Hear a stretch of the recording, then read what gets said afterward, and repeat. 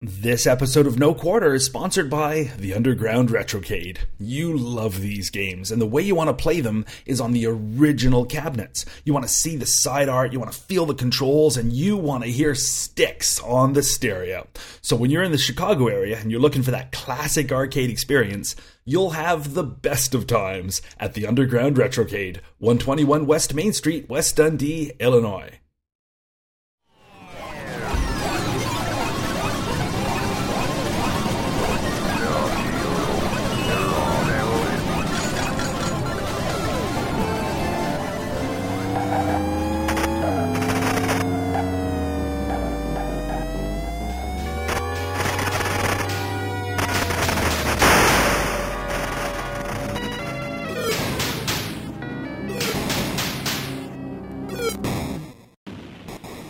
I'm Carrington Vanston.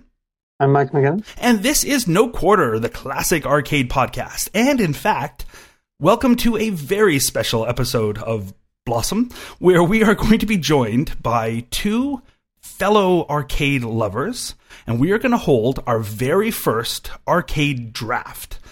So the thinking behind this is we're going to go around the table with our two guests, and Mike and I, and we're each going to select for our own arcade team 5 arcade games. Can be anything we want. We can justify them however we want. Maybe we're going to make a team. Maybe we're going to just select a collection that we'd like or that games we used to enjoy. Maybe they will have a theme. Maybe it'll be a tiny arcade we wish we could open. Who knows what? Sky's the limit. Mike will be the arbiter of all rules. I will be the guy trying to break them. No, you will not. Okay. But first, before we get into the fun of the arcade draft, and it will be fun, I promise you, we should introduce the guests themselves. So first up, let's go, which will be our order of rotation here. We will go west to east. So first up is a name of someone who should be familiar to our other listeners because she has written in before. We are joined by the Blondie hacker herself, the mad genius behind things like Mr. T in a Box, which is something I particularly love. We have the Chief Sarcasm Officer, Quinn Dunkey. Welcome to the show, Quinn. Well, hello. Hello. So you are a fan of pinball, and yet we've let you on the show anyway. Yes, well, a recent convert, so, still an arcade player at heart. Well, then you are allowed to stay. We won't hang up the Skype call. I appreciate that. No problem. I'm a giver. That's what they tell me. Oh, wait, a carrier. Something like that. So next up, going a bit farther east, slightly south of me, in fact, in Pennsylvania, he is the man with 2 V's. It's Vintage Volts. We are joined by Jeff Salzman. Hello, Jeff. Hello, Carrington. How are you? Mike. Hi, Quinn. Oh, I'm doing fine. So you are a fan of the old electronics. Pretty much. It's a lot to try to learn and know, but it's more of an appreciation thing and not, general knowledge, but I like it. Old radios, old televisions, old pinball machines, video games. And VCRs, video cassettes. Oh, absolutely. Which I VCRs, read. Those are too new. Exactly. They're talking Laserdisc. But I did read here on the Vintage Vault sites recently, what was it, Reliving History, one video cassette at a time or something like that. Yep. Trying to extract old television commercials. Yes, can't beat it. So yeah, vintagevolts.com would be the site for that. We will, of course, have links to both Jeff and Quinn's sites, maybe even something for Mike, who knows. So, is everybody ready to jump in and begin our arcade draft? Yes. I got my list. Mike, are you ready to be dragged into this with us? I'm just sort of paging through lists of games in name right now. I'm sure I'll find something by the time you call on me. Well, you are going to be going second because we've decided to go from the west coast to the east, which puts this Canadian lad in third position. But in first position will be Miss Dunkey herself. So, Quinn, what are you going to kick us off with? What is the first game that you have decided to draft? All right. Well, I have a theme for my games, but I'm not going to reveal it until the end, probably. So my first game is Hard Drivin'. Oh, nice. Okay, and why is that the game that you have decided to draft to kick it off? Yeah, it's got a special place in my heart. It's so the arcade that I played the most in growing up. You guys talked on the show once about how you remember where certain games were in the arcade. Mm-hmm. And this is one of those games where I remember distinctly when I walked in, it was the second machine on the right. And it was one of the first, probably the second environmental cab that I ever played in. So and it was the first 3D polygon fill game that I ever played. So, and I've just always had a soft spot for driving games, and it's really, really hard. And there was just something about it that kept me coming back. And it was $1. It was the first game I ever played. It was $1. That's crazy cost. So yeah, and I spent way more allowance than I should have because just I really wanted to be good at it, and it's so hard. And so yeah, it's still cheaper than playing the horses. Yeah, it was a very grown-up sort of feeling game because it had the clutch and the shifter, and the younger kids would be in awe when you're playing it because you're doing all this adult driving stuff, and it just there's something about it. So that's my first pick. For me, I remember that game very well as well because it was a much more realistic driving experience. But until you get to things like if I recall, there was a loop-de-loop when you got in part of it. Yes. And that's pretty awesome. I also recall, I think, not being able to actually traverse that. I think I was terrible at this game. Yeah, everybody's terrible at this game. Good to know. So Quinn kicks it off by picking a game that everybody sucks at. Nice. I wonder if that will... My first guess is that's going to be the theme. Games we all suck at. Didn't that game have a hidden area you can goof around in? It did. It had a bunch of Easter eggs, yeah. Oh, nice. I love a game with hidden bits. What was it? You turn left right away, and then you have to drive, and then there's a circle you can do donuts on. Yeah, that was one of them. Yeah, there was a couple alternate routes. There was a way you could jump out of the loop that had you land in a secret area. Yeah, there was a bunch of stuff. First person to find that must have been very surprised. Yeah. It's oh, wait, where am I? Nice. If I remember, there was also... Wasn't there a sequel to it as well that was more race-oriented? There race was. Driving. Yeah, I never played that one. Yeah, race driving, yeah. You are a car buff yourself, aren't you? I am, yeah. I actually do race now as an adult. Do you do loop-de-loops? Endurance racing. No, the loops are frowned upon. But, okay. Well, then there'll always be that I guess that's what video games can offer you that reality can't. It's the non-death-defying loop-de-loops. Nice. So next we head ourselves a little bit east to my co-host. All the pressure's on you, Mike. You are representing the No Quarter crew. I hope you are going to kick it off with a particularly awesome, deep catalog choice that you know tons about. So what is your first game going to be? No pressure. Well, we don't know anything about the games that we play anyway until 10 minutes before we record, I think. I'm going to pick Russian Attack. And why is that? Because we're just going to stick all with games with apostrophes? Is that this what we're doing here? No. My strategy here is twofold, and I'll go ahead and reveal it because I think it'll up the ante and really get the adrenaline flowing here. First, it's because this is one of the games that we played at which I have beaten you badly. So those will be my games, and the cat and mouse part of it will be you trying to claim the games before I can get to them that I've beaten badly. Well, the thing is, we're each going to come up with 5 games. Mm-hmm. And I don't think there are 5 games you've beaten. That's the real challenge. Yeah. So you're just going to pick Russian Attack 4 more times? I picked Russian Attack because of all of the side-scrolling beat-em-up, shoot-em-up type games that all kind of fall into that.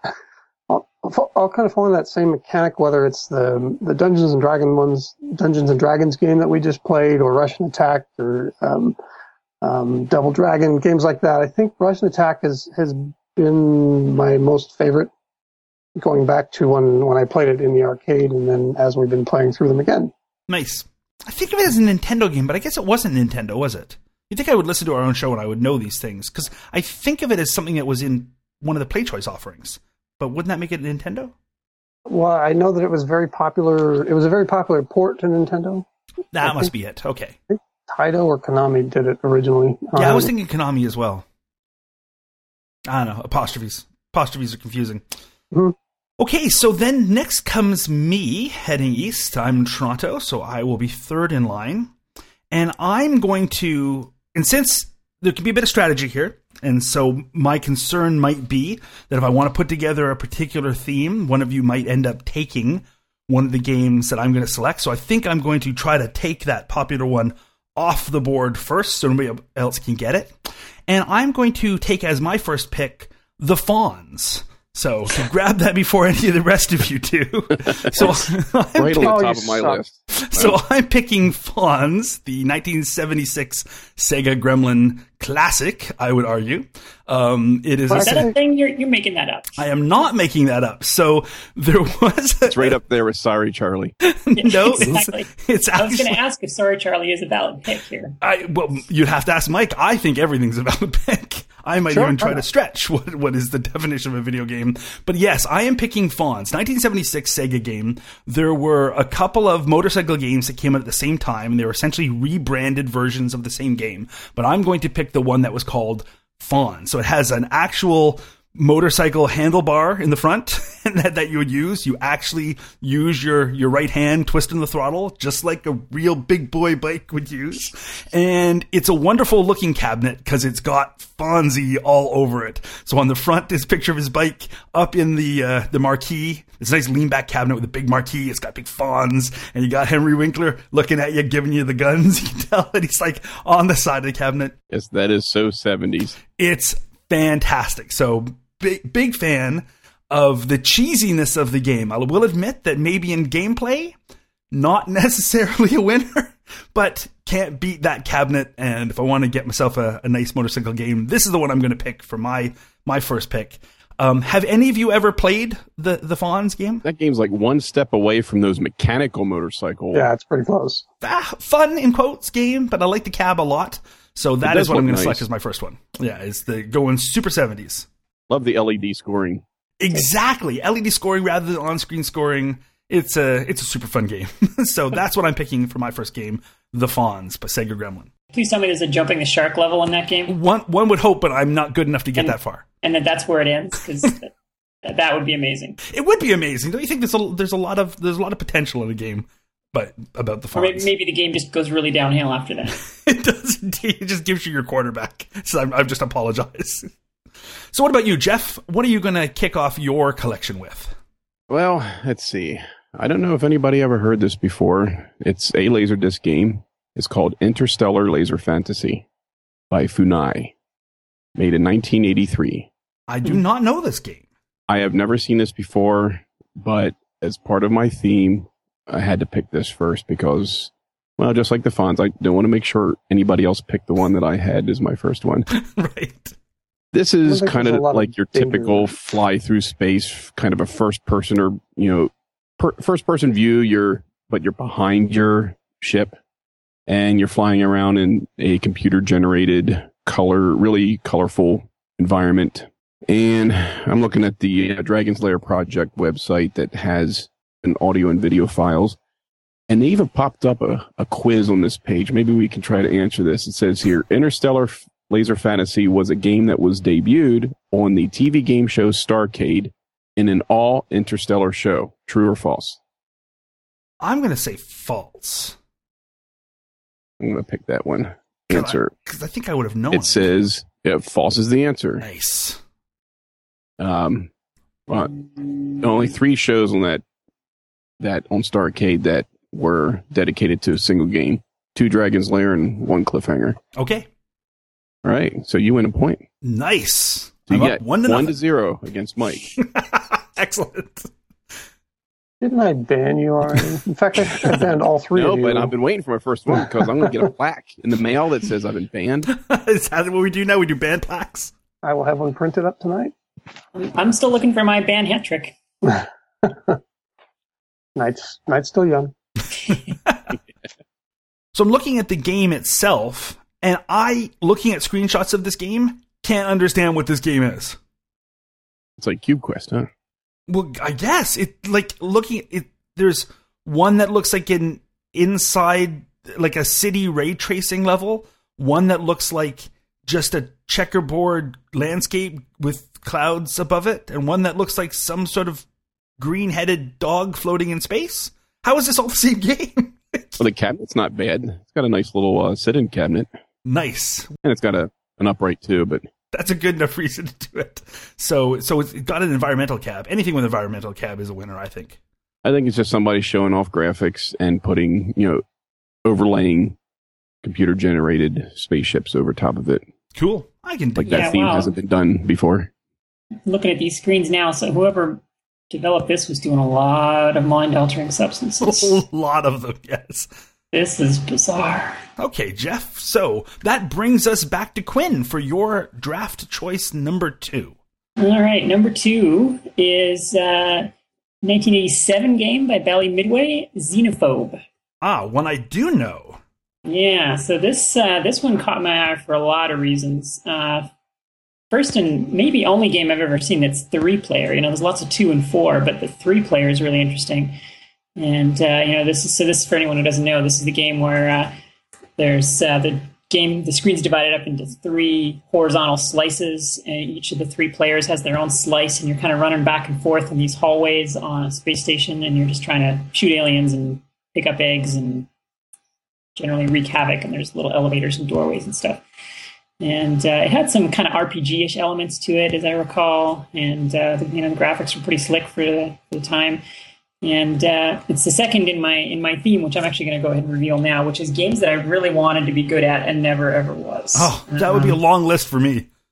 Yeah, me too. But I picked the top 5. So yeah, Xenophobe is a bit of a quarter muncher. It's kind of designed to kill you relatively quickly, and had the continue feature. So, and I always really hated that. I always felt like I was sort of cheating if I continued, even though now as an adult I realize the games were engineered to kill you as quickly as possible so that you would continue. But so I would continuously restart, just trying to get as far as I could in one quarter. And again, not realizing I was probably throwing my money away. But so yeah, that's and it's also distinctive because I could never find 2 other people to play with. So I always wanted to. I don't think I ever had a full 3-player game of this, and I always really wanted to try that. It's like playing Gauntlet. Yeah, it is. It's just, by yourself, it's just not the same at all. But it's not that easy to find 3 other people. In a busy arcade, you might find 3 strangers, but that's not as fun. As not the same. Orders to play. Yeah. yes. You just fail. Players 1 and 2 are now free play. Go. I remember this game, and I haven't thought of it in ages, but I was a huge fan of this. I loved sort of there was a bunch of humor in it, in the nature of the graphics and when you'd zap people and stuff, and fantastic and emotive, like the graphics and lots of character to them. Yeah, it was kind of the height of that sort of 8/16-bit artwork, where everything was still kind of, pixel drawn and, frames of animation drawn one by one, and so they were getting a lot of like little facial expressions and stuff out of 5-6 pixels on the characters' heads, and yeah, a lot of humor in it, and there's a lot of distinctive things about it. The other thing that always stuck out is it had it's got the Tron style joysticks, which seemed sort of out of place for that game. It was they were like kind of flight sticks, but it's not a flight game, so that was always a bit odd. But they used the 2 buttons on it. One, I think, there was shooting and grenades or something like that, and so yeah, it stood out in the arcade because there was all these unusual elements to it, from the joysticks to the 3-player to the way the screen was sliced up to the artwork. So yep, the graphics look like Rampage graphics. Yeah, those thin black outlines around every character to distinguish it. Yeah, totally. Background. Yeah, I love that era of artwork. Didn't they make this game for the Atari Lynx? Yeah, so Xenophobe was ported to the 2600, oddly, the Atari 7800, the Atari 800 XL, the Atari ST, Amiga, Amstrad CPC, Commodore 64, Lynx, ZX Spectrum, NES, and PSP. So kind of a whole bizarre range. You got to wonder how this could go on how many 2600s would you need to run this game? You just network them. I guess, yeah, that would be exciting. I'm constantly amazed at what games were ported that I've never knew were ported, and I just got to assume that the ports are all garbage. Right. Yeah, I don't know how you can possibly do a decent version of this on the 2600. No way. But just like looking at this on Club, just looking at the cabinet, it's because it's a sweet looking cabinet, reminds me how much I like this game. Like, this is, great choice. I love this game. Nice. That's got to go on our list of games to review, mostly because I feel like playing it now. Cabinet looks nice and alien too. It does, yeah, absolutely. Yeah, no, nice. Good choice. Okay, Mike, what about you? What is your second choice going to be? I'm going to go with Flicky. I picked this one because this is a game that I shouldn't have liked it as much as I did, and I shouldn't have gotten as far into the game as I did. The thing that really stands out from you with Flicky that I remember, there's like the normal levels that kind of look like Mappy, but then you got those levels where all the little chicks are going up in the air and you have to try to catch them. Yes, and they were just fall to their death if you didn't. Yes, exactly. So it's also a game that I remember at the time thinking all the graphics look like they're out of like a children's nursery. It's like a little game for babies is what you've picked. That's what I'm basically telling you, Mike. Game for babies. Sounds good to me. I still beat you at it. Now, do you remember I can't remember the cabinet at all. I don't think it was anything special. That's probably why I can't remember the cabinet. So you've picked a non-special game for babies as your second choice. This is me taunting the judge, by the way. It could be my new theme. My new theme is Taunt the Judge. Next week I'm going to have a contest for a new co-host. Again. So that brings us to me and my second choice, and luckily I got to take the Fawns off the table. I'm going to, I think, as my second choice, stick with the Fs and take another one that maybe I'll be stealing away from others. And I'm going to pick Fire Truck as my second choice. 1978 Atari game. Love that game. And it's a black and white game where you are driving a fire truck through if I recall, a random maze, top-down view of the fire truck. But what makes Fire Truck special is the cabinet. It could have been a cabinet, just a normal stand-up cabinet with a steering wheel on it, and you're going to sit or stand in front of it and you drive the fire truck, and that would have been okay. But the magic of this game is you'll sit in a chair, and the top of the chair has a second steering wheel. So you can sit and play the front part of the fire truck, and player 2 stands behind you with their own steering wheel, and they steer the back of the truck. It's something out of like a modern Nintendo game. Where it's not inside the cabinet, like Sorry, Charlie? No, which is, I would love to pick more games where somebody has to crawl inside, and I looked, but unfortunately there's not a lot of those. But this is super fun because now you have something that I really like in games, and there's very few classic games where you can do this, where more than one person plays at once. Just like Quinn's choice, going at Xenophobe, it's extra fun when you and somebody you know can play a game at the same time. It really just brings it to another level. So for me, Fire Truck is one of the earliest games where I got to do that. So instead of just the normal Space Invaders thing where you take in turns, here instead you sit in the front or you go in the back. One person steers the front of the truck, one person steers the back, and if you both turn like opposite, you can actually completely crash and roll. Roll is a bit much for the graphics in this game, but you can completely crash your fire truck. So it makes it really fun. The graphics are not fantastic, and it's really just sort of a line-based maze, but there are other cars on the road that you have to avoid, and it's really fun to try to coordinate steering when one person's behind you. So it makes it a really interesting experience, and it's a cabinet that really jumps out in its look. So that is going to be my second choice, sticking with the Fs, and I'm going with Fire Truck. That cabinet is super cool. Isn't it? Is it neat? Yeah. It's just something different. Yeah. I played that a lot as a kid. I love that game. It's a really good idea. I hadn't heard of this one until I looked it up just now, and it's something that deserves to be remade with better graphics because it's one of these games where they had a really good idea too soon. The technology wasn't there yet. Yeah, very, very much so. Yeah, it's a shame they didn't have this idea in like 1988 when they could have looked amazing too. Yeah, I like it too, and because it is the fire truck vehicle, there are those big ones where there is a person steering at the back, so it works thematically. There's not a lot of cars that you would actually have two people logically steering them, so it makes for a really fun game. At least the way I remember it. I have not played this in many a decade, but my memory is it's fun. And it has that horn button too. You can press all the time just for the fun of it. Just for the fun of it, which doesn't affect the gameplay at all. But yes, you get to make lots of noise while you're doing it, which is extra fun when you're playing. So that will be my second choice is Fire Truck.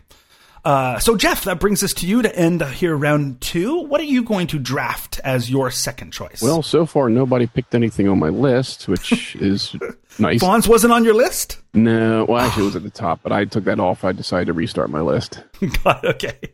I will pick one of my favorites from 1984, I believe, 1983, Time Pilot.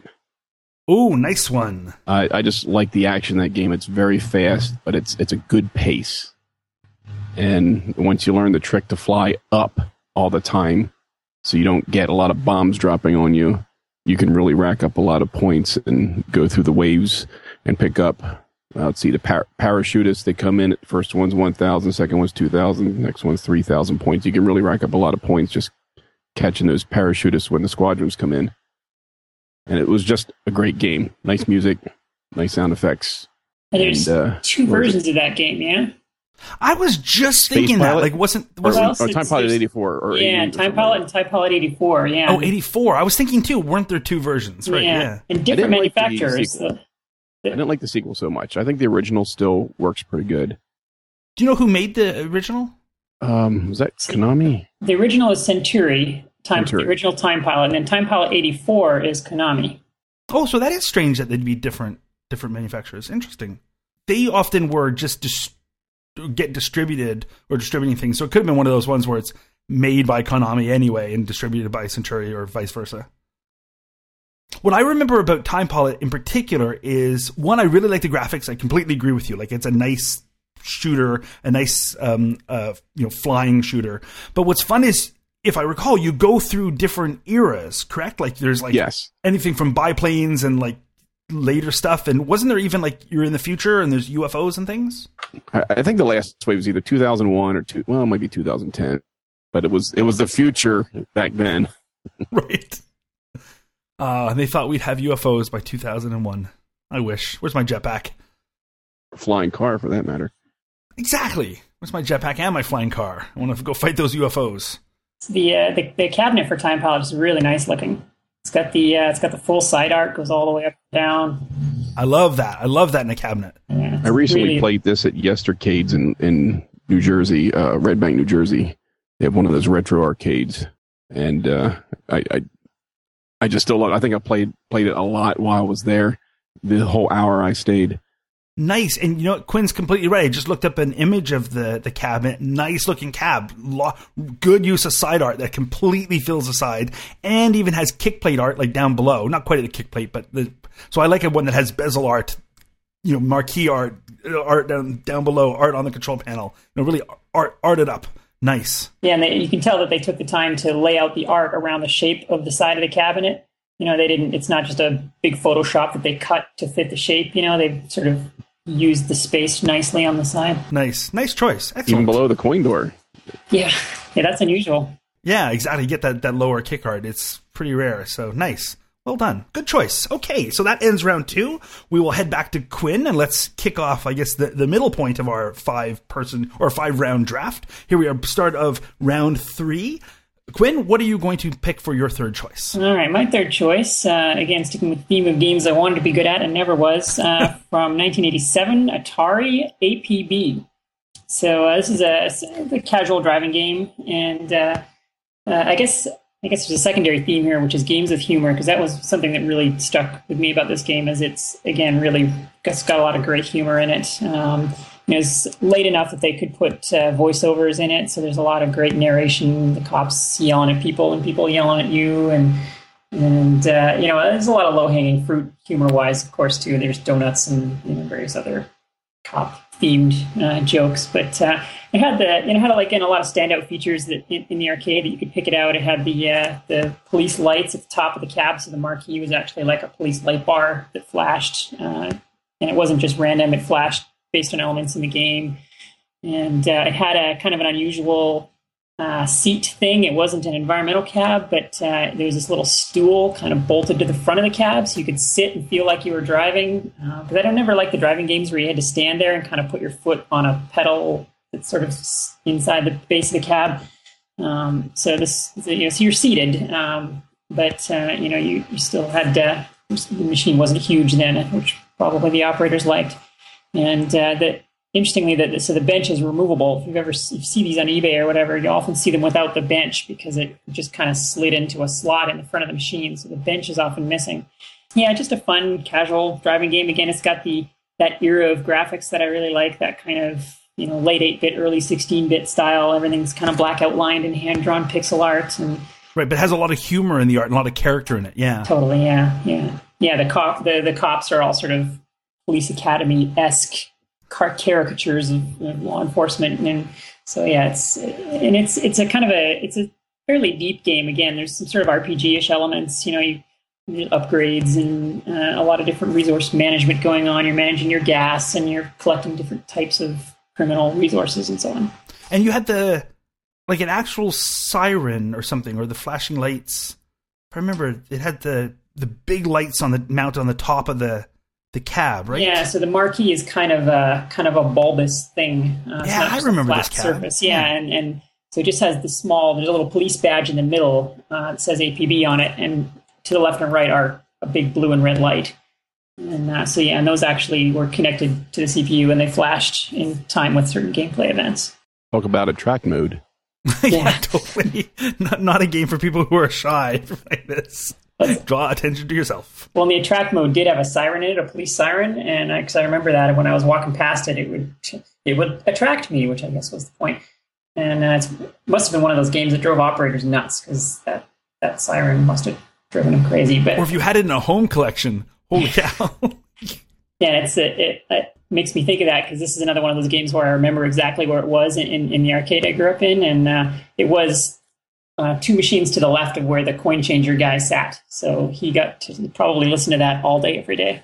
It's funny how many games I can think the same thing. Games that I really got hooked on and that I really would look forward to playing at an arcade I was frequenting. I can still remember the position in that arcade of those games. I can remember the first Tron game I played, exactly where it was, and I would keep going back to that game. It's amazing how that kind of detail will stick with you all these years later. Yeah, my neighborhood arcade, I could probably draw it from memory, honestly, and get maybe 50% of the games in the right places. That would have been a good theme. You could recreate like one row from an actual arcade from back in the day. That would also have been a good theme to pick with. As opposed to Mike's theme, which is games he's better at than I am. So, Mike, I guess we'll pick the third game. So what else are you better at than I am? Well, we've actually already run out of games. That was it. It was just the 2? I'm pretty sure our scores say otherwise. I'm going to pick one that we haven't played yet, and probably, I'm sure we'll figure it out. But this is one of my favorites from childhood, and that's Spy Hunter. Ooh, nice. It's a driving combat game, sort of the top-down view. And what I liked about it was kind of the ingenious touches that they would put in. So you're not just racing to a finish line or to rescue a princess or anything. You're driving down the road, and the bad guys come up next to you in their cars, and they try to slam you off the road. And you can pick up weapons as you're driving. I think there's like an oil slick and machine guns, and the enemies had those little spinners that would come out of their tires and try to pop your tire, and if it did, you would go spinning off into the mud. Every now and then a pickup truck would kind of pull up in front of you, and you were supposed to drive up into it Knight Rider style, and while you were in the truck, you could load up on ammo and get back out there. And of course, the game was very good at as you were trying to get into the truck, they would, that's when the cars got really good at running off the road and shooting you and that sort of thing. I used to always get hit getting out of the truck and getting back into the game again. Boom. Yeah. I don't get to use the phrase Knight Rider style enough. Most of the arcades that I went to had the stand-up style cabinets, which if you played for any length of time and you got good at it, kind of sucked because the controller, in addition to the steering wheel that had that you used to guide the car, and you had your the different fire buttons on the wheel, you also had a shift knob and an actual accelerator pedal. And if you played there for a while, you basically would end up putting all your weight on your left foot so that you could angle your right foot back to use the accelerator. And so I always look for the environmental cabinets when I can find them, because it's great because you can sit down and it's a lot less tiring to play for a long time, because I'm lazy like that.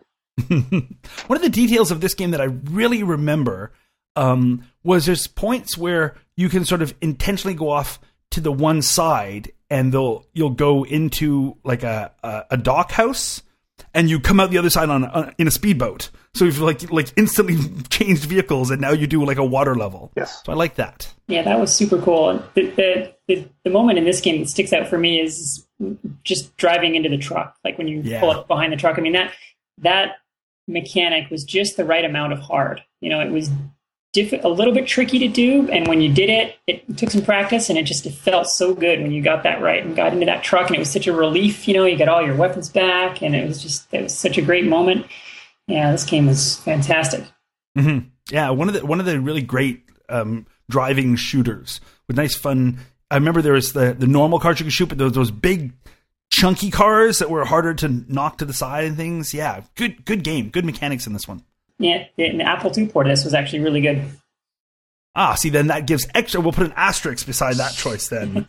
Bonus points for any game we pick that's a good Apple II port. That will please Mike and I very much. Yeah, this game was actually remade. I think it was on the Xbox or the PS2, sort of 2 generations ago of console. And it was a really, really good remake of it. Like, they didn't mess with the gameplay at all. They just kind of updated the graphics, and really, really nice version of it too. And the other thing about the game, and I only saw this in a couple of places. I think that they lost the rights to the music that they used the James Bond theme in very early versions of it, and then they were sued or got a you will stop this or we will sue you message, and so they switched to the Peter Gunn theme, which I actually thought was kind of better for the game. That kind of the driving music behind it, just sort of the whole thing really came together nicely for me, and it's one of my definitely probably my favorite arcade driving game, and like maybe top 5 arcade games of. I'd say that's number 87 out of my top 5 list. I was going to say, there's a lot of games in your top 5, but I think this is one that's well positioned in there. Yeah, really good game. Excellent choice for your third one. Thank you. So for my next pick, for my pick number 3, I'm going to stick with the minor theme. I've got a major theme going, but my minor theme of games I think all of you would pick, but I'm going to take them away from you. So that's clearly what I've done with the Fawns and Fire Truck. And so I'm going to stick with that bit of theme. And I'm going to take, for my next game, I think, let's go with Quadra-Pong. So everybody likes a Pong game. And I think of all the Pongs and the Pong ripoffs, probably my favorite would be Flim Flam. But because of my overall theme, I'm not able to pick Flim Flam. So I'm going to pick my second favorite group Pong game, and that's Quadra-Pong. So this was an Atari game, and it came, I think, 73, 74, came out just as a cocktail cab. And the nice thing is 4 people gather around the cabinet. It's a nice 1970s looking cab too, and it's your usual Pong game. So you basically just have a spinner. Nice simple game you can play at a bar, even if you've had a couple. What's interesting is each normal Pong, one person's at one end, one person's at the other end, and basically you're trying to have the ball, the little square dot, not get past you, and you block it with your paddle. Same deal here, except when there's 4 of you, each one of you is blocking one wall of a square. So the ball's going everywhere. It's kind of like a precursor to the later game Warlords, but instead of being bricks, you're basically just looking at the defending your wall. It's neat in that because of the way people will sit at it, 2 people at one end, 2 at the other, they mount the monitor tilted to the side 45 degrees. So it's mounted like in a diamond shape. So everybody on the corner is facing one flat edge of the monitor. And I can't think of a lot of other machines where they mount the monitor on an angle like that. So you gather around it. You can play it 2-player if you want, but it's most fun as a 4-player game. And as people get eliminated, when your score gets too low, when you let too many things past you, it just seals up your wall and everything gets a little faster. So it can sometimes end, if you start a 4-player game, you can end with 2 people at adjacent corners still playing, and they're basically bouncing things off walls that are bringing stuff back at 45 degrees. So it gets pretty frantic. And it's a super fun game. So that's what I'm going to pick for next game for me. Did you have you ever been to, do you remember Nolan Bushnell's restaurant chain that he tried to start called U-Wink? I have not. Okay, so he tried to start this restaurant chain mainly in California. I think there was one in Silicon Valley and a couple in down here in Los Angeles. They all closed in 2010, but they lasted a couple of years. So anyway, it was a sort of a fusion of casual eating and video games. So all the tables had video game screens, touch screens kind of in them. Yeah, so you ordered your food on these screens as well. There was no wait staff. You just ordered your food and they brought it to you. And you swiped your credit card at the table, and then you could play games at the table. And they were all group games, with your 4 people or whatever. And anyway, long story short, at the entrance to each restaurant, they had one of these Quadra-Pong machines. And it was kind of a supersized version of it. Rather than a TV screen, it had a projection screen from underneath. So it was big enough for, probably 10 people to stand around, but it was still 4-player. And Sweet. yeah, it was a cool way to play that. It was kind of something to do while you were waiting for your table, sort of thing. U-Wing was actually a really good idea and nicely executed. I don't honestly know why it failed. Yeah, I really like. I like games like we talked about before, like with Fire Truck, where in that case 2 people can play at the same time. I love a multiplayer arcade game, and so Quadropong is going to give me the ability to have people come over, and we're going to play 4 at a time with the incredible advanced graphics of Quadropong. Sticking with the black and white games so far. That's also not my theme. Just a little coincidence, little bonus theme going on with my choices so far. Now I was looking at the Quadropong. I thought that's neat. I've never seen it before. But the cabinet reminds me of that Atari football game that they had at the time with the roller balls on either end. Looks like they use the same theme. But still, nobody picked anything on my list, so I guess it's up to me to pick something on my list. Probably is, yes. And I'll stick with, well, the handoff and rights and licensing does end up becoming Atari, but this is a racing game called TX1. I don't even know that. It's kind of like Pole Position, but grown up. You know, like second generation Pole Position. Let me get back to my page on it. I found the graphics and stuff on arcadehistory.com, arcade-history.com. Good site. TX1 is a 3-monitor pole position style game. 3 different people playing at once? No, you get sort of a wraparound view of you driving instead of like on pole position where you see just the road edges in the technically small screen that you normally play on. Well, this has 2 additional screens on either side. So you have kind of a wraparound view, a nice wide view of the racing area. And it looks like pole position, but you drive through, let's see, what was that? Was it Sega Outrun, where you would like branch off different directions as you race through? Sure, yeah. Well, TX1 did that too. And this was in 1983. It was actually made by Tatsumi, and then it was handed off to, was it Namco? And then eventually became Atari for the U.S. distribution. But it's got 3 video displays and 4-channel sound, so you get this full surround sound. And it just sounds more professional, more realistic. It looks like pole position. The graphics are sharper, more believable, but good sound. I don't think it's stayed out very long because it was huge. Yeah, the cabinet on that was enormous. Well, it would be. I guess if you're getting 3 monitors stacked side by side, now the operator is basically using the space of 3 games, but only getting the one person's quarter. It was wider than it was tall. I'm sorry. It was longer than it was tall. So it was it was like, let's see, here's the specs.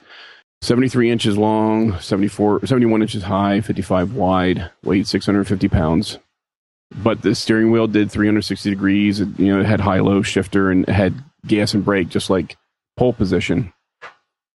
But about the game, you would have pit stops, and then you can decide where you want to go after the next pit stop to continue on. So it's a pretty hardcore version of pole position.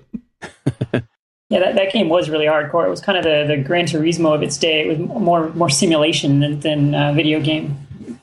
That's so funny because I've never played this game. I've never seen this game. I've now looked up an image of the cabinet, and it's a behemoth. Very cool looking, though, but it doesn't even ring a bell. I guess this never made it to any of the arcades that I went to as a kid. I missed out completely. This is a really cool looking cab. Yeah, I only ever saw it in one arcade. That was a great big one of these chain arcades in a big shopping center. The neighborhood arcades never had it because it was probably just too big. You may have seen it at Dave & Buster's or something like that. Yeah, that's the kind of place that would have it, yeah. You can watch it play on YouTube. There's videos out there of it, so. That is sweet. That is big. I think you have the award. I thought Fire Truck was going to be the largest cabinet selected. But I think you've stepped it up. This thing is, I think, as large as the rest of my choices so far combined. Nice choice though. I could like a 3-monitor pole position sounds very awesome. I would like this. So far, my theme is not what this could be. Games I want in my own game room, but I cannot get a TX1 in my basement because I only have a 28-inch wide stairs. Well, it could be your game room, and then you would just put your other cabinets inside the TX1. That's it. Hey, maybe somebody. Sorry, Charlie. Too. Yes. I'm all about putting things inside arcade cabs. It seems it's going to be my own personal theme. It would be interesting to find one of those retro arcades that have something like this. I would drive there to play this. Mm-hmm. What, for that matter, I'll drive like I'm playing this to get there. That might be dangerous. Nice, good choice. Okay, so we will wrap around back to Quinn to begin round 4. And Quinn, what will be your 4th choice? All right, number 4 is not a certainly not an obscure, exciting one, but it's let's see, it was First Machine on the Left in my neighborhood arcade. And there will be a quiz. Everyone should be able to map this out at the end. Right. I assume everyone's taking notes. Is that like Queen's 5 or something like that? That's right. Yeah, so this game is a classic, and it is Centipede.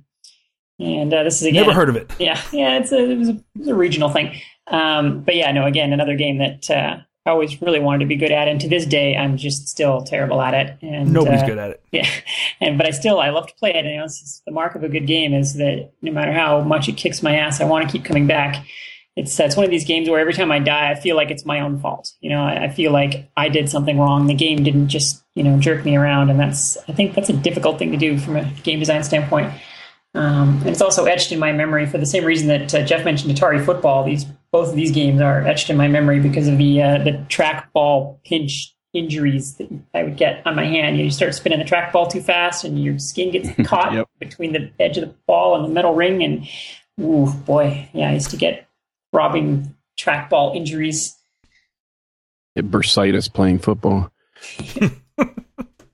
In fact, the bit of a coincidence, when we were battling around names for the podcast, throbbing trackball injuries was, I think, second on the list, right behind No Quarter. So it's quite the coincidence. Yeah, I was actually in a band in the 80s called Throbbing Trackball Injuries.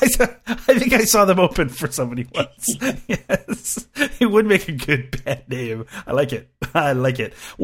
You've also selected another cab that I've always really liked the look of the cab itself. Mm-hmm. Another one with really big, really iconic side art. That big centipede monster thing on the side just leaps out.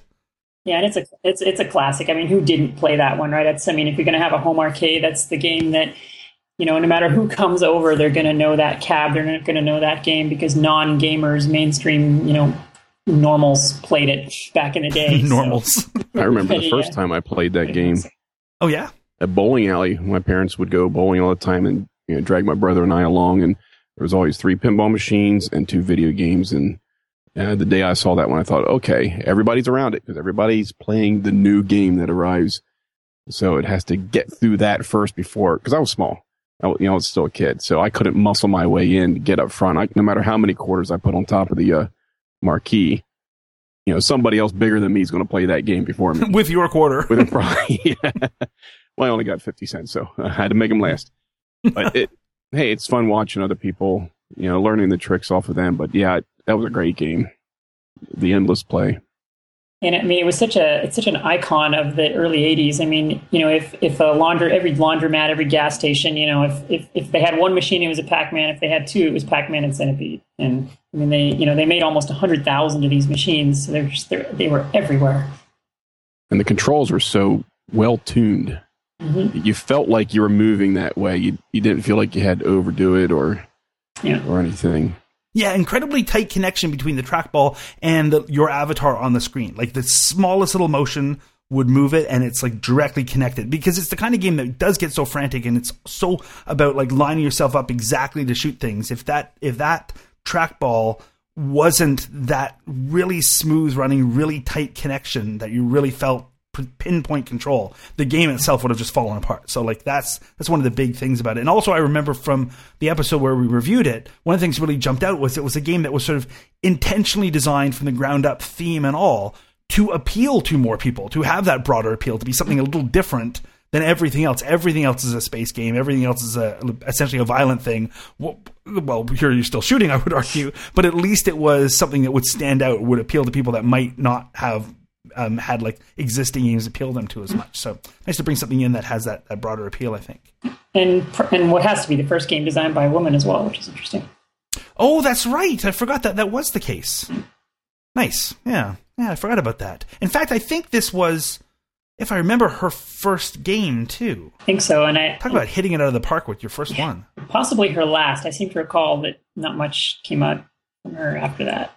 Which is funny, because if you think you can do this, you would be I mean, because it is literally one of the big ones. Like this, like when you make the list of what are the 10 games that even non-gamers could still name, they're all going to say Pac-Man and Space Invaders and Donkey Kong. And Centipede is going to be on that list. Like, it's one of the bigs. Yeah. Donna Bailey was her name. Oh, well done, her. Maybe a one-hit wonder, but what a hit what was. A hit. What a hit. Okay, Mike, now we come back to you to see what you will follow up with for your fourth pick. What is going to be arcade game number 4 for you, Mr. McGinnis? Well, number 4 for me is sort of a bit, I guess, a bit of an obscure title. I don't see it anywhere really today, and I only remember a couple of places that had Firefox when I was a kid. There was a place called Bullwinkle's in in Rocky and Bullwinkle, it's International Falls, Minnesota. Is that where it takes place? No, with moose and squirrel. I only remember seeing the cabinet for Firefox in a couple of places, in a couple of arcades growing up. Not everyone had it, and I don't know if it was because it was expensive or it just wasn't that popular. Firefox is an Atari game, and it was based on the movie starring Clint Eastwood, where he goes off to Russia to steal this super plane and fly it back to America. And basically, you sort of step into the Eastwood role, and your job is to fly the plane. I mean, that's really all there is to it. And it's a game that, unlike Dragon's Lair or Cliffhanger, where you're kind of playing an animated arcade, and the actual or you're playing an animated cartoon. Well, I guess all cartoons are animated, but you're playing a otherwise cartoon. They're just pictures. That's right. Firefox is a Laserdisc game that uses the Laserdisc images. It's as the background. So the scenes of clouds moving past you, and as you fly, there's a part where you fly down low over the water and through a forest, and those scenes are what they pull from the Laserdisc, and the actual arcade action is just standard raster graphics, and some of it's kind of silly. There's like you have to shoot stuff on the screen in order to get gasoline, and then in order to get fuel to advance, and some of them are like shooting red spinning graphic spiral, which just, obviously there aren't spinning graphic spirals out in the sky that you could shoot. But the movie was kind of terrible. Not really one of Eastwood's best. Even if you're a Clint Eastwood fan, that's not one that I think a lot of people may even be familiar with, let alone have seen a bunch of times. But for whatever reason, I was really good at the game, and I enjoyed it a lot. And so that's tapped into your inner Eastwood. Yeah, I did. One thing I like about there's 2 Firefox cabinets, and the only one that I was actually aware of prior to quickly Googling it right now was the standard upright one. And the reason I was aware of it was because it's another one that uses one of those, I think they're called the XY yokes, which I think of as the Star Wars controller. So it's got that box, the 2 little handles on either side, and you can steer like a steering wheel and also tip back and forth. I think it's definitively, for me, that's the Star Wars cabinet controller, and it used that. But it turns out there's also an environmental one, like another sit-down cockpit, that looks really cool, but I've never seen that out in the wild before. Well, as I understand it, these cabinets were particularly fragile, so they would actually explode if you lost. They do, yes. They tended to break a lot, and not just the Laserdisc player, but the controller had to be replaced often. I think they were just kind of more trouble than they were worth. Yeah, Laserdisc games in general are already so fragile, so you add anything else in there, and what are the odds it's ever going to survive? Yeah, so that's my number 4 pick. Nice. So that brings us to my 4th choice, and let's see. I've taken some of the big ones, Fonz, Fire Truck, Quadrupong, all the things that most people, when they're thinking arcade games, immediately, the stuff that really jumps to mind. That's that other top 10 list that people can name right away. Exactly. And so I think what I'll do is go a little more obscure than my first choices. And I'm going to pick a game that did exist, was actually built, existed as a cabinet, but probably was built in the numbers of like 10 or so. So most people would not have played this game. But some of the games that I've picked so far, part of the appeal of things like Fire Truck and Quadropong is multiple people playing at once. And of course, people would know from the invention of Sorry Charlie that I like games where people play at once in odd sort of configurations. And while there isn't actually, as far as I know, a game out there where somebody crawls inside the cabinet to play, there is at least one cabinet where you play on opposite sides of the cabinet. And that's what I'm going to pick for my next one. I'm going to pick the game Battle Back. Now, it's a game by Allstate. Allstate with one L, though, so not the insurance people. And not exactly a game company that is well known. I believe they only made maybe 2 games, maybe just this one. So this is a space shooter game, and what's interesting about it is it has a single PCB inside, but that PCB is handling 2 sets of controls and 2 monitors, and those are on either sides of the cabinet. So it's not that they're left and right beside each other. One person's at the front of the cab, one person's at the back of the cab. So you can see how this might not have been ideal for arcades, because where do you place this? Can't put it against a wall. You need people on either side of them. But it's a fun game. Not that I've actually played it, because it's like, hey, who has? Remember, this is May 1st, not April 1st. So you're not trying to fool us again, are you? No, this is an actual game that actually has existed, but for the most part it only exists in photographs. But there are actual photographs of the cabinet at launch and that sort of thing. And what's fun about it is it was promoted as being the first game for a few different technologies. So not only the first game where people were playing like face-to-face, but it's one of the first games where multiple games are being controlled by the single PCB, other than if you look at like the really older systems, like computer something, that one that was based on Computer Space, running on a PDP-1. But this is an actual, put coins in it computer game. But the whole point is, rather than just doing your normal space shooter, your Space Invaders type game single-handed, you can play double-handed, but opposite side. And what's fun about it, I think in particular, what makes it stand out as a little different than most 2-player multiplayer games, is because you're not beside each other, or like in the case of Fire Truck, behind each other. How would you communicate? Because trash talking is a vital part of the multiplayer experience. And Allstate understood that, so they built a full intercom system into the cabinet. What? So you have an intercom to speak from one side of the cabinet to the other during the game. You can speak over the other players' speakers, I would assume, just to try to trash talk them and make fun of them during the game. So to me, this all speaks of an awesome game along the lines of something I would have made up. But I didn't have to make this one up, because a pair of partners at the Allstate Group decided to go into video games, and this is what they came up with for launch. I'm looking at the claw entry, and it says cabinet picture needed. Right. If you have it, you ought to go there. Well, I do. There's that great Golden Age arcade historian site, All in Color for a Quarter. He's got one of the photos. He's got a photo from the launch you can look at. So I'll stick that into our show notes. And I could probably even send it over to you guys. I can't wait to in listen Skype, to this, so you guys can take a look at it. Yeah, please do. I've been Googling since you started talking, which was a month ago, and I haven't seen any sign of this. Not an image, not a flyer, not a screenshot, no mention of it existing at all. So I have just shared the link with you guys over Skype. Check your Skype listings and then go to that page, search for the word battle. You'll jump down the bottom. You'll see a guy in a fancy looking suit with a big old mustache and big 80s glasses standing proudly in front of the one side of the Battle Back cabinet. Wow. So like I said, going a little bit more rare for this one. So have either of you played Battle Back before? I'm still not convinced you're not making it up. It was a quarter eater for me. I now unfortunately have the rep of somebody who actually makes up these things. Wow, look at that thing. That image is choice. That's just dripping 70s. It really is. You should have saved this for next year's April 1st, because you would have had people going, and then you could have given them a gotcha.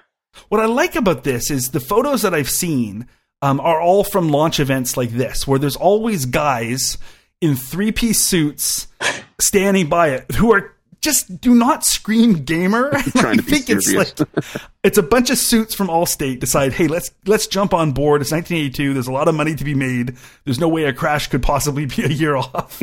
And these guys who just in their like button down vests and stuff, all standing proudly beside this game, they decide we're going to come in and we're going to have an intercom system and people standing at the back of the machine.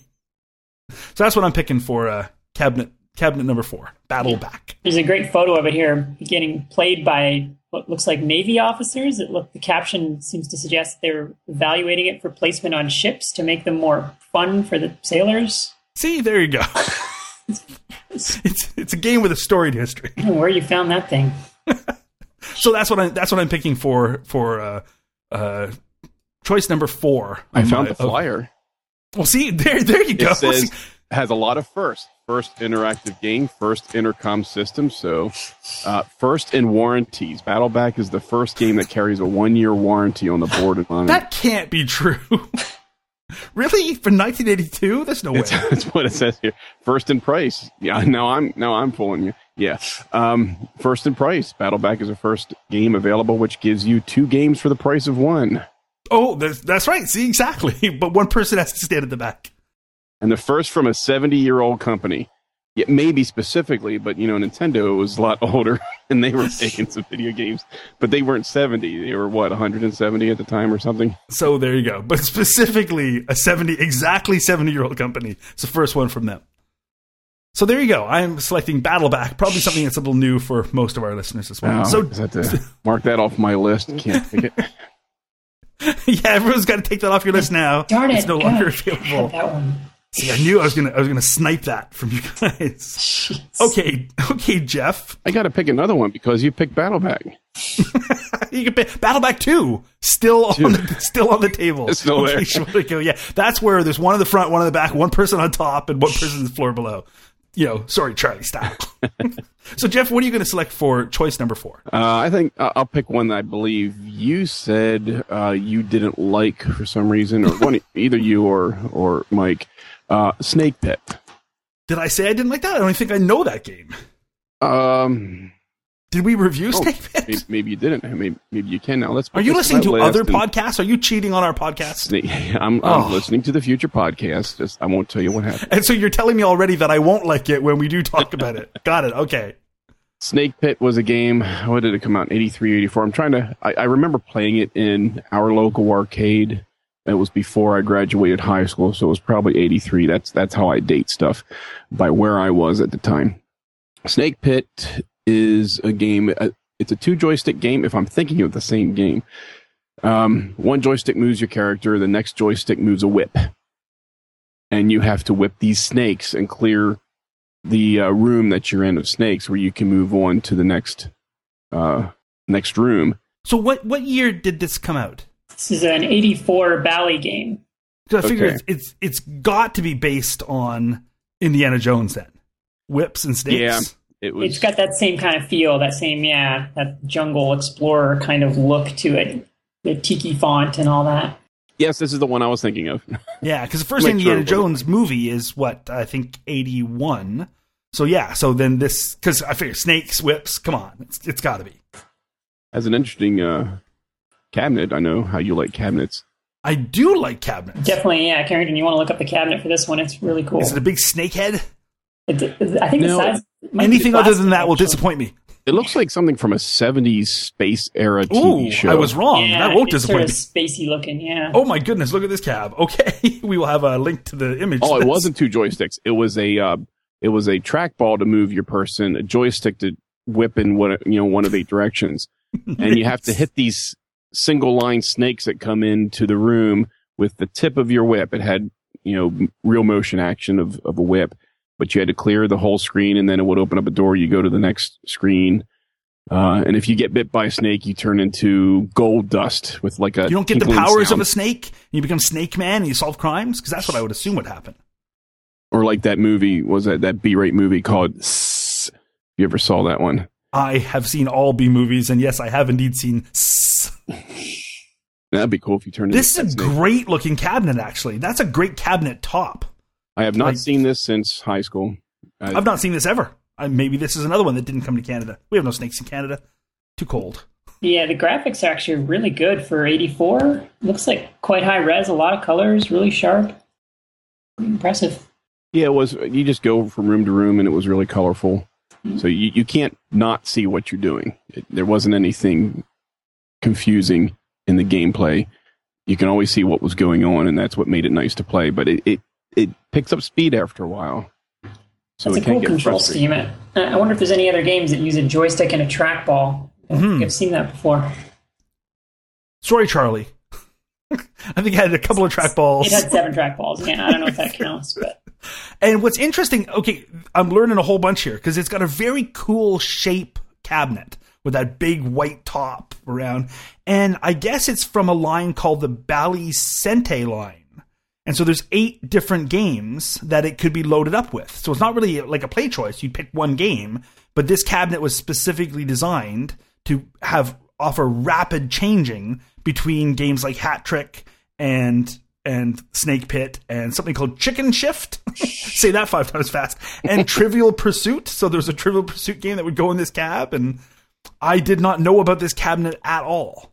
And I don't know about Chicken Shift, but I want to keep risking our podcast G rating by saying that quickly. And I'd like to add that to the list of things to do. This game too, but you need both a joystick and a trackball to play it. So there's a combo. Yeah, one of the other games in this Bally Sente line was a game called Street Football, which I actually also played. And that was a really cool one. So this could have been a whole theme on its own. You could have tried to sneak it in and only pick games that were part of Bally Sente and see how long it takes us to pick. Why are you picking Trivial Pursuit? So now we will know. Nice. Okay. A game I have never heard of, but with a very cool looking cabinet. Nice. Everyone keeps picking games I don't know. Cool. Like that Centipede game you picked? Never heard of it. Okay, Quinn. So we come to round 5, the 5th and final round. Your last chance to pick amazing games like the Fawns. Yeah, well, the Fawns and Battleback are gone, so I had to scramble here a little bit. But because this game's got a special place for me for a couple of reasons. It's a 1987 Taito game, and I just realized that I have a third sub-theme apparently, which is 1987. I think almost all of my games have been 87. But so 1987 Taito Rastan. Oh, nice one. Yeah, so side-scrolling kind of, was like a Viking, what is this guy? He's like a barbarian, I guess. Got a big sword. And again, that kind of late 8-bit, early 16-bit graphics, pixel arts that I love so much. And this is another game that is just punishingly difficult, but it drove you to want to see more of it because there was so many different areas, different themes, different looks. There was interior temple areas and underground lava areas, and one of these games where the artwork was a motivator to make you want to see further into the game because there was just so many different different feelings to each area. Which is something that I think games didn't do a lot of until later when they had, the horsepower to kind of vary up the art like that. So, and this amazing sound in this game, especially the grunts and the yells and the sword clangs and stuff were really great. And the final reason it's special to me is it has a really amazing port on the Apple IIgs. It's probably the best Apple IIgs game, and the port is just flawless. So. I agree. What I liked about it, what I remember from the arcade version is I remember talking to somebody who was really good at this game and him telling me about it before I ever actually played it. So it's one of the games where I actually didn't get coached on, but it got it hyped up before I played it. I think it's the only game that ever happened. And I remember him saying that if you get far enough into the game, it won't let you continue when you die. Like you can normally put in a quarter and keep going, but this will get to a certain point after which the stakes are now high enough that you have to be able to finish the game on that quarter, or too bad, you go back to the beginning. And that really jumped out at me. I was like, oh, this must be the hardest game ever. And so I really built it up in my mind before I ever played it. Now, I don't think I ever got to the point where that was going to become an issue. But I remember at the time thinking, wow, that sounds amazing. That's seriously hardcore gaming there, baby. Yeah, that's actually, it's a really good point. I mean, this game kind of, gameplay-wise, kind of straddled that line between sort of pre-Quarter Muncher games and post-Quarter Muncher games. I mean, it has elements of both. It felt like you could finish it on one quarter if you wanted to, if you were good enough. It didn't feel like, Gauntlet, where it's just clearly designed to just suck quarters out of your pocket, like a sort of the early version of a, mobile game with the in-app purchase elements, where it's just clearly engineered to bully you out of your money and nothing else. So it didn't have that feel, and yet it sort of was a quarter muncher because you wanted to keep going at all costs. But like you say, then it had that later portion where you just had to be that good, and that was its own kind of draw. It was devious because you got to that point and then you die, and then you wanted to get to that point again, which would require another 7 quarters because you had to start over and then continue until you got to the point where you couldn't continue anymore again. The whole thing was evil. Nice. I like an evil game. And it had that, it was sort of at the start of that era where they had enough sort of memory and horsepower to start adding fun details. It had the beating heart on the health bar, the little animation of the heart, and it actually had the oxygenated and non-oxygenated halves of the heart. They were blue and red and kind of intertwined, and it was a sort of gruesome sort of artwork, and it was beating, and it would beat faster as you approached death, and that sound would be kind of in the background, your heartbeat.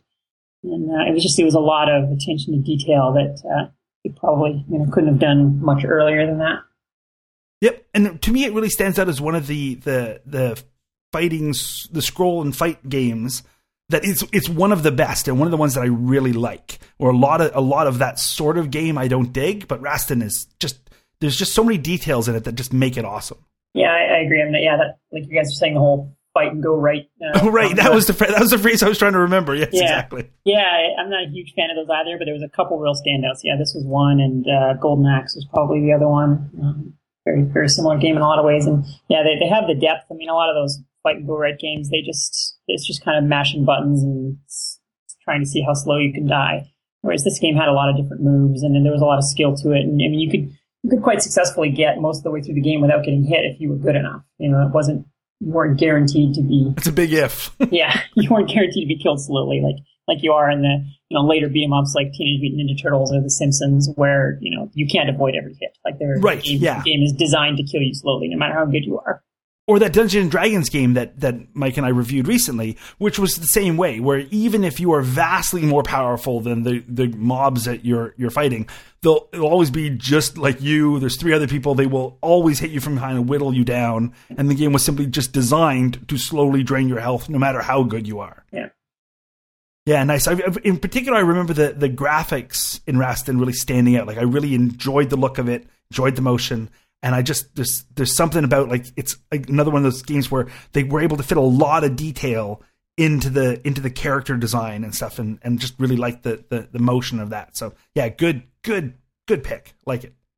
Okay, Mike, we now come to your last choice, your final chance to wow us with your deep arcade knowledge and wonder. Your general wonder. So far we've got Russian Attack, Flicky, Spy Hunter, and Firefox from you. What are you going to conclude your draft with?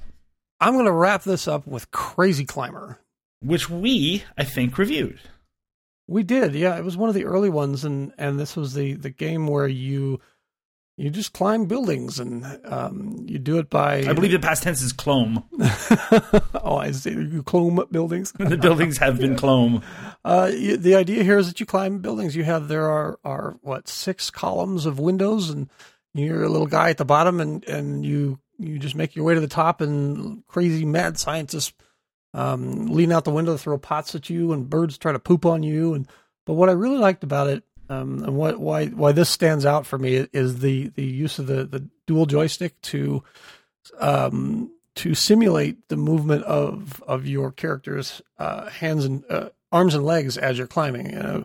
So if you want to move up, if you're moving up a particular column and you want to go faster, you have to time the alternating joystick up and down movements, and if you need to move sideways, you have to move both joysticks to the left, or if you just want to move, say your arm or your left arm and leg to avoid something, you could use just one joystick.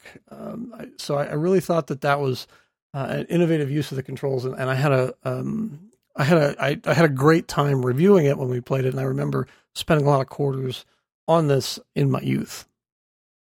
Yeah, it's got a really, really good and unique control scheme that fits the game perfectly. Yep. And it's something that at first, I remember when we reviewed it, and I played it for that old episode, at first it was just frustrating me. I was like, why can't I move? What is going on? And until you get into the rhythm of it, it's very difficult. But once you do, it feels very natural, and it's such a perfect control for that particular game. So yeah, just really, really well implemented. Yeah, there was that moment for me where it just sort of clicked, where I finally figured it out, and I'm not fighting the controls anymore, getting frustrated, like why is his hand moving and nothing else is, and then it's sort of like this almost a natural movement where you don't really, once you get it, you're not really thinking about it anymore, and you can concentrate on doing well in the game, and that's a lot of fun. I like the fact that you could have, that they would have, stuff like Baby Elephant Walk and the Pink Panther playing in the background.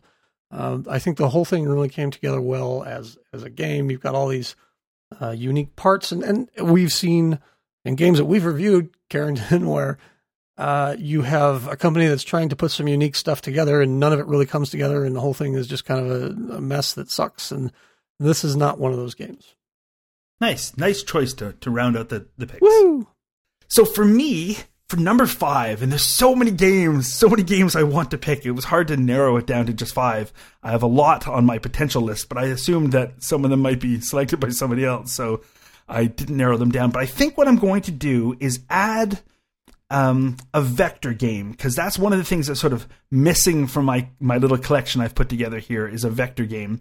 And there's lots to choose from. In real life, I chose Gravatar as the game that's sitting behind me right now, but I'm going to choose something a little different, a game that I haven't actually played in quite a while, but I've been itching to play and hoping that we would review on No Quarter, but we haven't got around to it yet. And it's a game called Rip-Off. There's lots of games that are rip-offs of other games, but this one is quite original in that the idea here stands out as a different sort of theme than you'll normally get. So instead of you just racing around and attacking all things that are different than you, like a big xenophobe, what you're doing here is guarding a bunch of gas cans. So there's a bunch of fuel tanks in the center of the screen, and it's basically just a bunch of lines. It's stick figures because it's a vector game. In fact, it's just a black and white vector game, so not even any color to it. And your little space character, your little tank, has to thwart all the pirates that are going to come and try to steal your boxes, steal your fuel canisters. And why it's called Rip-Off is the enemies come on screen, attach like basically a hook line to your canister, and all they do is they try to drag it off the screen. And so they try to race away. And you have to shoot them to try to stop them from doing that. But when you do shoot them, the canister doesn't go back to the middle. It stays where it was. So as you play the game, everything gets slowly spread further and further apart and more difficult to defend. You don't have that little cluster in the center anymore. And you lose, essentially, when all the fuel canisters have been taken away. So it's a war of attrition. You will necessarily lose, but it is a particularly fun game and stands out as something that's a little different to play. It's from Cinematronics. I think it was 79 or 1980, something like that. So it's a relatively early game, which is why it's all black and white. But it's a frantic game and fun and stands out as something, like I said, that's a lot different than other games that you would play in the arcade. So have either of you guys ever played Rip-Off before? No. Once or twice. So I'm picking the rare ones. Yeah, it's an obscure one. I haven't seen this one before. I'm picking the populars. I've seen it. I just never really gravitated towards it. That was Gravatar, totally different game. I gravitated towards Gravatar. I guess maybe the color. Maybe right. The color. Yes. It was black and white. I just got bored with it. So for me, it was one of those games where it just immediately resonated with me. I remember going to an arcade and playing this one a whole bunch. And I was there with a really good friend of mine at the time, and I convinced him to try it. And he was like, this game's terrible. And he just walked away, and then I spent the rest of the time playing this game, and he went and played games that were more popular. So maybe it's an acquired taste, but for me, it just immediately hooked me. I really dig it. So I'm going to round out my collection of fan favorites with Rip-Off as my last choice. So an Easter egg listed here. There's an Easter egg in it? Or I don't a cheat know that. or a trick. It says, if you stay still, it is possible to get an enemy to circle your tank indefinitely or until you shoot it. Nice, because they do try to keep away from you. So I guess, yeah, you get in the middle and they'll just come and try to taunt you. I guess it's not an Easter egg, but they call it cheats, tricks, bugs, Easter eggs, so they just roll it all up into one. This is on Clav, I believe. Yeah, it's on Clav. That's right. Nice. See, you've taught me something. I'm going to have to go back and play it again. That's all night long until it happens, right? Yeah, this is one I want to try. That's a clever mechanic, that notion of them pulling the fuel barrels away and they drop them wherever you shoot them. That's sort of war of attrition. That's a really interesting mechanic, actually, from a game design standpoint. It is different. Like when you play it, it stands out as something different than most games you played before. So whether you end up digging or not, at least I like a game that is different than other ones, which is kind of funny with a name like Ripoff. You think it wouldn't be original, but it is. Yeah, these early games, I mean, they were all one mechanic games, and so it's really cool to find these ones that did something nobody else did. It's not another maze game. It's not another platformer. They came up with one new mechanic, and that's hard to do. Mm-hmm. Yeah. Yes. Exactly. So, Jeff, we come to the end of the round, and will essentially be the end of our draft here, where you get to pick your fifth and final game. So how are you going to close out our draft? What is your last choice? Well, the interesting thing here is I have 25 to 30 in my list, and nobody picked any of them yet. But I'm going to go with Mappy. Oh, good choice. I like Mappy. Well, I love Mappy. I love it a little bit less whenever my wife's around because she really kicks my butt at that game. But yeah, I like, again, games that aren't necessarily the standard. There were so many games that were shoot 'em ups, the space shoot 'em ups, and then there were so many games that were trying to repeat the success of Pac-Man and Donkey Kong. And so anytime I could play a game that was well done, like Mappy, those were the ones that I tended to gravitate to in the arcade. So that's just a fun game. It just screams fun. It cleverly playable, nice colors, nice music, sound, family friendly. I mean, what's not to like? It even has a pretty cool looking cabinet. Yes. Yeah, the cabinet's amazing. Like it has a shape that makes it stand out, and you can even see it over the top of other cabinets. So when you're playing one game, you can say, "Oh, maybe I'll go over to that row and try that one next." Yeah, it's got to be one of the all-time great cabinets. Mm-hmm. And all-time great music and everything. Yeah, I love it. I didn't like the game at first, but then I got hooked on it. Why didn't you? How could you not like playing Micro Police? You were Mappy as Micro Police. Yeah. At the time, it seemed too cheesy at first, but then I realized this was well produced. So I appreciated it for that. And then once I got into the gameplay and learned some of the mechanics of the gameplay, I thought, okay, it's not too much to have to think about, but it's not too simple that you'll win all the time, but you can keep going with it. And if you lose, it's your own fault because you should know better. And that's the kind of gaming I like to have. One that I'm responsible for my gameplay. Nobody else is responsible for my gameplay. Good point. I know in a lot of games, sometimes it's when I learn a little something, like a trick or something you can do, and you feel like you've unlocked a bit of the game, or you're getting your head around something, or a little secret or something, it can really make you connect with the game. And Mappy is one of those for me, because there's the normal map levels you go through where you are playing Micro Police and you're being chased by I think they were the Meowski brothers or something. Yeah, it's pretty cheesy.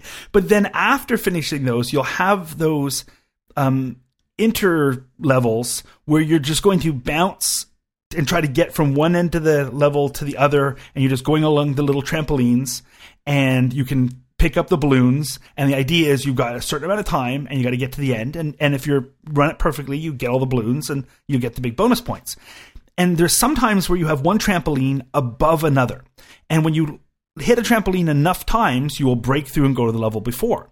But if just before you hit a trampoline, you pull to the side, you'll break through really quickly because you hit the trampoline, hit the wall, hit the trampoline, hit the wall, hit the trampoline, and burst through. And it's a way to speed your way through. Really simple thing. It's not exactly like an Easter egg or whatever, but it's that little moment where you realize, oh, I know this technique now. And as soon as I did that the first time I played Mappy, I was completely hooked because it's like I've unlocked the technique. I feel like I'm, platinum level player now. I stick with it. So when a game can have something like that, it can really endear it to me. And Mappy's got tons of those sort of things. Yeah, when you feel in charge of the game, it's really fun to play. I didn't realize they made a port for this for the Palm OS. Really? I'm looking at a list. Super Cassette Vision, iOS, of course, MSX, PC 6001, PC 8801, the family computer, the X1. I mean, I don't even know half these systems, but they made a port for it. Of course, 2600 is not listed, but did they make it for the 2600? Probably. All that matters is whether they made it for the Apple II, and I think they didn't, so... Yeah, and visually, I mean, this is right in the middle of sort of the golden age of Namco. You know, the early '80s Namco games. They have that look, and you can tell from 100 yards that this is, you know, an early '80s Namco game. It's got that great look. You know, Galaga or, you know, any of those games, you just know. And it's sort of like Williams games, same way. You know, they have that look, and there's not very many companies that really did that well. I think I don't know if it's a function of their, you know, their graphics hardware combined with their art direction or whatever, but. Yeah, that's that sort of branding that's sort of infused into the artwork is really great. I completely agree, and this era of Namco did exactly have that, where they had a really good, sort of like a good taste, where they could use very vibrant colors but never make it garish. Mm-hmm. So instead, it was just really attractive and would have lots of character to it.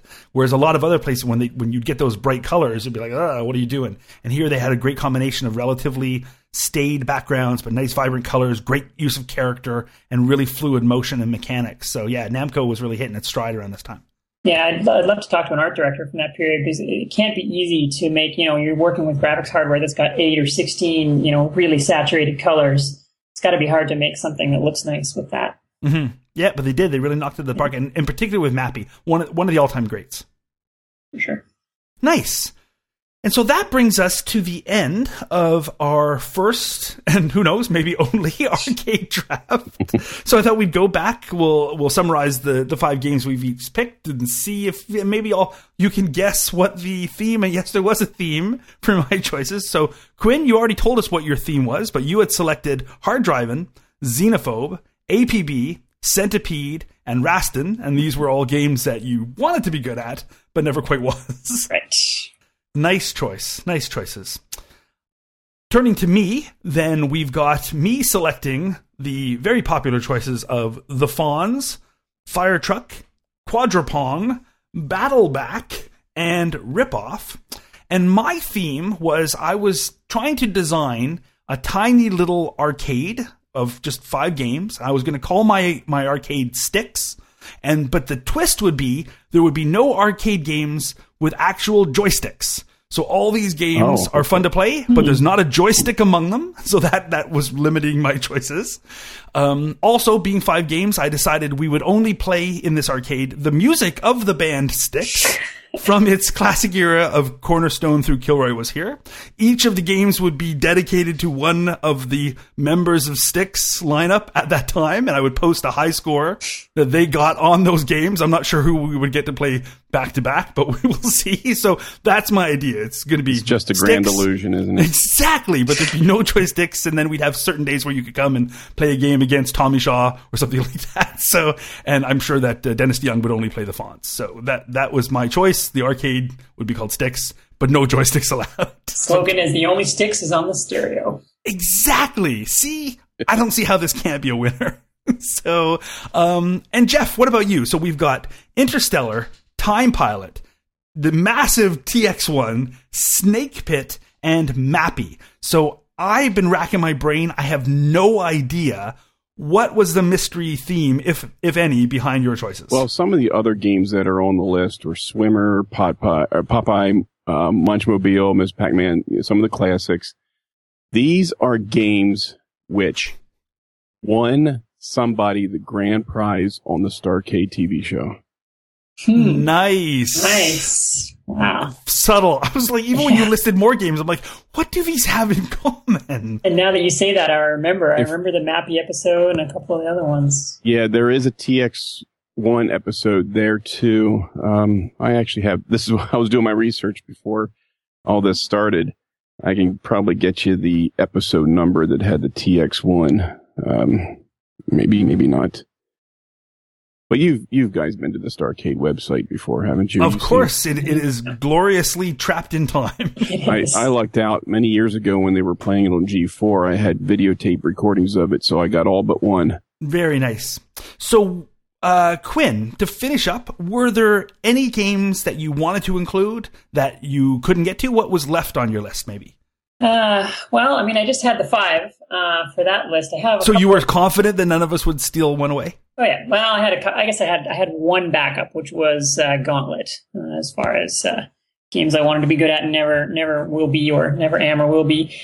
I guess. Well, I also had Star Trek Next Generation Pinball, but I think that's cheating. Mike would definitely thumbs down anything. Yeah, with pinball. I think that would get vetoed. I had 2 other themes though, which I think I might save in case we do this again, because I've got a couple of other good lists.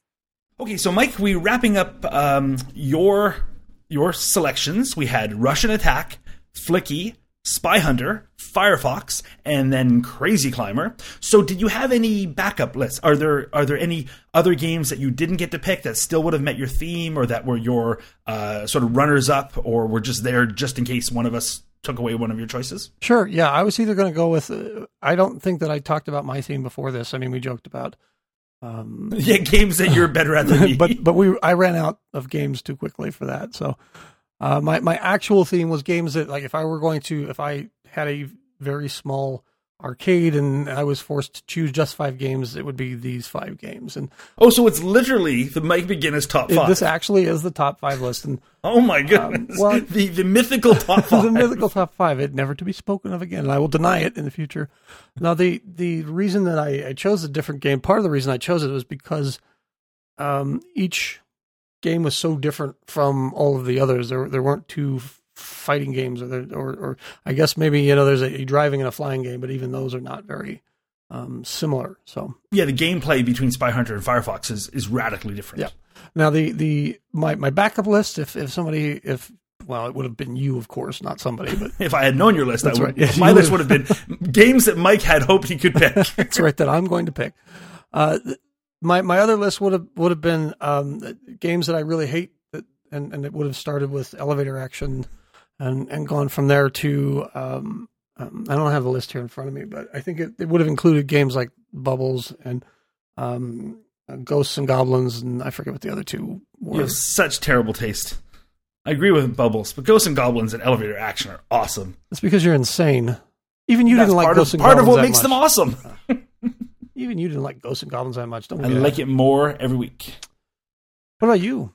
For my list, there were a few that I had considered putting on that would fit into the no joysticks allowed games, which is a pretty wide field when you think about it. One I had strongly considered was Major Havoc, the game that we've reviewed here on No Quarter, that particularly endeared itself to me because I liked the fact that you were playing a clone in the game, so it give a reason why all your characters were totally identical. And it's okay to basically kill one off and another one shows up because you're clones.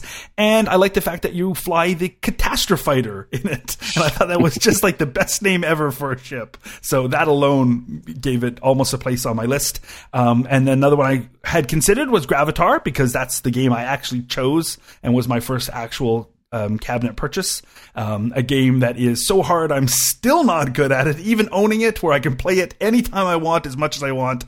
I have a current high score of like 40,000 or something. That is a tough game. It is such a hard game, but I like a hard game because a hard game is one you can keep coming back to and not completely get destroyed by it. And then there were some of the other older classics I had considered, like Space Duel and Computer Space, and like fancy looking cabinets that were buttons only as well to go into. You could have picked one on my list. Holy moly.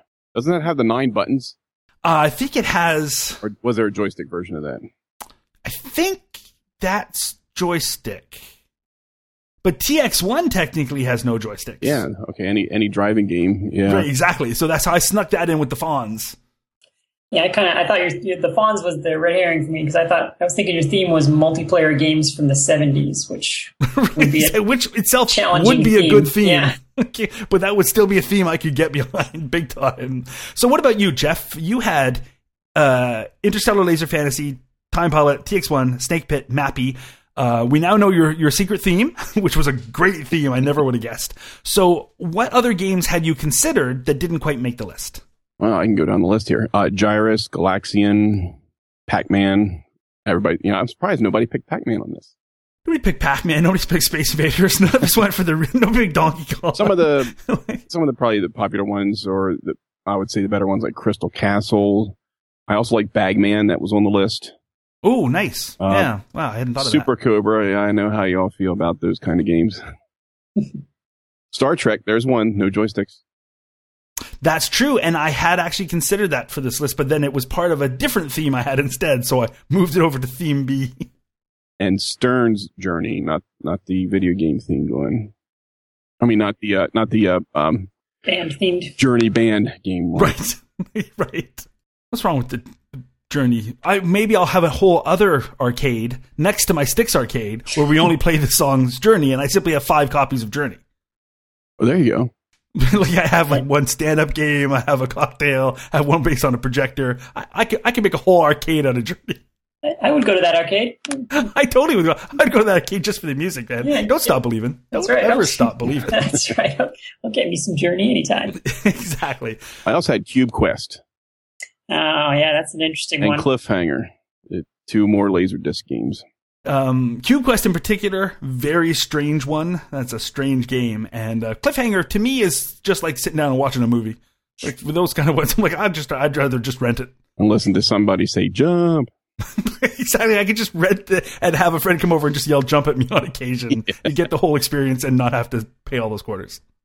Those Laserdisc games all made me stabby. I mean, within moments, even to my young self, it was clear I wasn't doing anything here. Like it was clear this wasn't a game. This was just a trial and error disaster. I just could never get behind those games. Completely. Yeah, I remember playing Dragon's Lair, and it really felt more like I was in some sort of psych experiment where you can say, let's see, can we teach him to press left and then press up at these certain times, and we'll reward him with flashing lights. I'm like, that's not a game. So, yeah, I'm with you on that. Yeah, Dragon's Lair, I think I played for 5 seconds and immediately said, this is the stupidest thing I've ever seen, and walked away and never touched it again. Considering it took 50 cents from you, too. I know. And not even being a fan back at the time when it got re-released very recently, like on iOS, I leapt at it and bought it and then started playing and went, oh, I don't like this game. Why did I do that? So it got even more money out of me. Game's good at getting my money. I'll give it that. It was good at getting everybody's money. I mean, Dragon's Lair almost single-handedly rescued arcades there at the end. I mean, it was the last. But then we realized it sucked. Yeah. Like, oh, hold on. No. And then the Laserdisc broke down. Yeah. Players. Yeah, the tech behind that, very, very, very unfortunate. So that wraps it up. That was our first arcade draft. Hopefully everybody has enjoyed listening to it. I certainly enjoyed playing it, and we've got to thank once again our 2 guests to come on and put up with Mike and I during all of this. So thank you very much, Quinn. My pleasure. And thank you very much, Jeff. Thank you. It was fun. Yeah, and hopefully we will be able to do this again, start thinking of future themes. And also, if you've enjoyed listening to this show, dear listener, maybe you could come up with a theme of your own. Hopefully you've enjoyed listening to us come up with ours, but I'd love to hear from some listeners to see what would you pick if you had to put together 5 games for whatever reason. What 5 would you pick? Would it be something that we had picked? Would you come up with your own theme, your own little arcade, 5 games you always wish you could own? Like Quinn, 5 games you wish you were good at, but maybe aren't. So write in. I'm sure Mike and I would love to hear some feedback on this. And also tell us, did you enjoy this show? We're going to stick with the normal format for most of our shows, but do you mind if we throw in the occasional weird little special episode like this? Tell us. We'd love to hear. Meanwhile, thank you very much for listening, and we'll see you next week.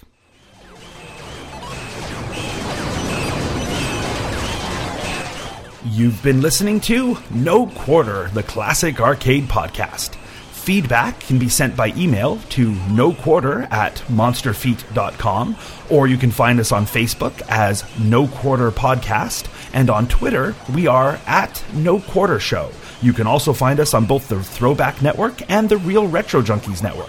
All of these links, plus the show notes, are available at monsterfeet.com. And like all Monster Feet podcasts, the original material in this episode has been released to the public domain.